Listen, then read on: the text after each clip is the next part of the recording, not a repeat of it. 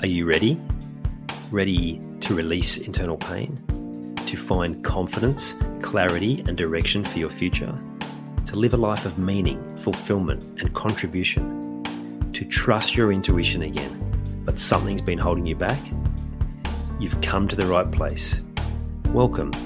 I'm Ian Hawkins, the host and founder of the Grief Code podcast.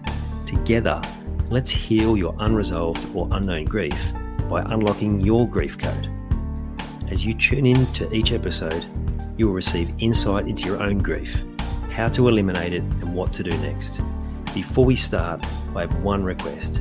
If any new insights or awareness land with you during this episode, please send me an email at info@ianhawkinscoaching.com and let me know what you found. I know the power of this work and I love to hear the impact these conversations have. Okay, let's get into it. So when I was thinking about the title for this video, the song that came to me was Regurgitator. Drinking beer is awesome. If you're familiar with it, it's a cracker. I know back in my big party days, it was like an anthem. But like I've said there, it can be an unpopular opinion, right? And there are so many people who are trying to do the best with their health. They're also trying to balance everything they're trying to balance. And alcohol can be a point of such frustration, concern, all of these different things that come up in our life, right? The feeling of guilt, right? Oh, like the actual moment might be great. You've gone out and you're having a lot of fun, but then the next day feeling like crap, the guilt of, I've wasted a day because I'm not able to do anything, or maybe you're feeling a bit worse mentally or physically or emotionally or whatever it is, and then the guilt comes in, and then you're having those conversations with yourself again, and none of that's helpful. And it's just another area in your life where that feeling of inadequacy or lacking belief can show up and really drag you down further.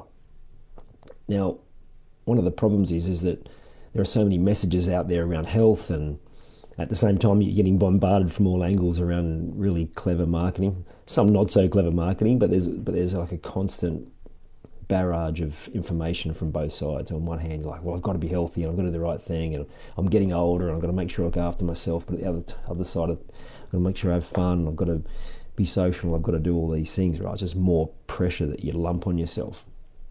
Now, I know there's a whole heap of people out there that have spent so much time focusing on their health that they've stopped having fun because they've got all these other messages playing out in their head. Now, like with any, now I use the word addiction, but maybe that's not the right word, any vice that you're using for a particular purpose, it's all about the intention that you place before it.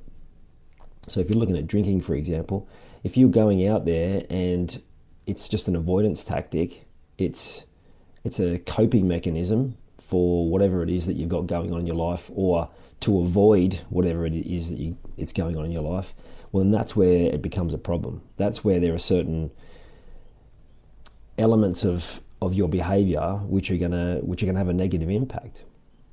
But like with anything, with the right intention, and because it's fun, right? Like I love going out and having a drink with friends and relaxing and having fun, and I don't see any problem with that. And there might be a whole heap of you out there that are like, well, alcohol will do this and it will do that, and sure it does, but so will lots of different things. So whatever, like I said, that vice you're using as a tactic, it's going to have a negative impact if you're using it as a coping mechanism. Now, for some people it might be some other form of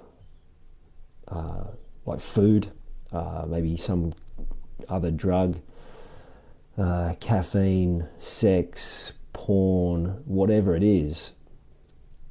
If you're using it as a coping mechanism, it's going to create more of that guilt. It's going to have you feeling like you are less than what you are, and it's going to continue in this pattern of avoiding what's really going on.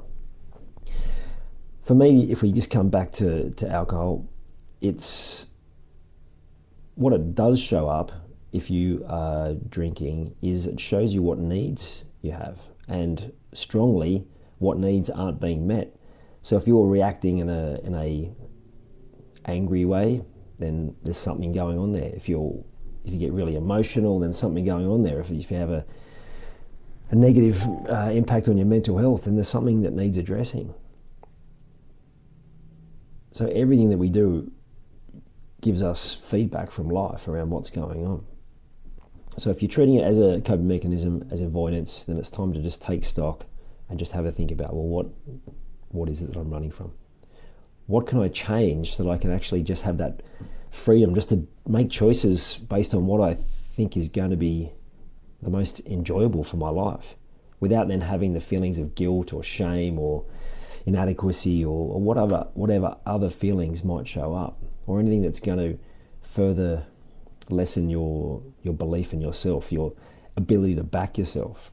What if you could just back yourself and just make choices that were fun and we're going to give you even more joy in your life and more enjoyment and all those different elements that we really want in our life? Having this exact conversation with a client this week, and was pointing out to them that, like, these different things are okay. Like, they got themselves in a bit of a state where they were like, oh, I shouldn't be doing this, exactly what I was describing, and then feeling guilty about it.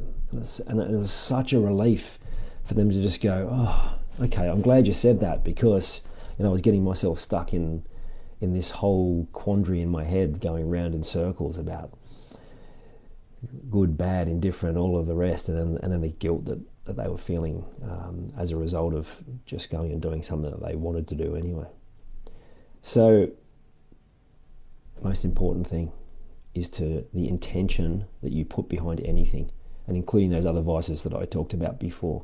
If you're going in, and if you look at your relationship at the moment, if your need around sex, for example, is just because you've got a physical need that needs getting met, and that's where you are using that as a coping mechanism, well, then it's not going to be the right result for you or for your partner. But if you are going into it from a perspective of, it's an opportunity for me to connect deeper, more intimately with the most important person in my world, well, then that's a completely different conversation and a completely different feeling and a completely different level of joy than you'll experience anywhere else.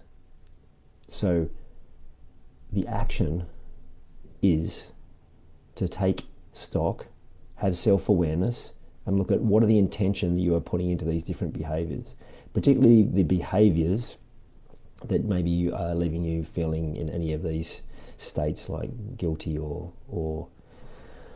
really questioning your decisions after the fact. I hope you enjoyed this episode of the Grief Code podcast. Thank you so much for listening. Please share it with a friend or family member that you know would benefit from hearing it too. If you are truly ready to heal your unresolved or unknown grief, let's chat. Email me at info@ianhawkinscoaching.com. You can also stay connected with me by joining the Grief Code community at ianhawkinscoaching.com/the Grief Code. And remember, so that I can help even more people to heal, please subscribe and leave a review on your favourite podcast platform.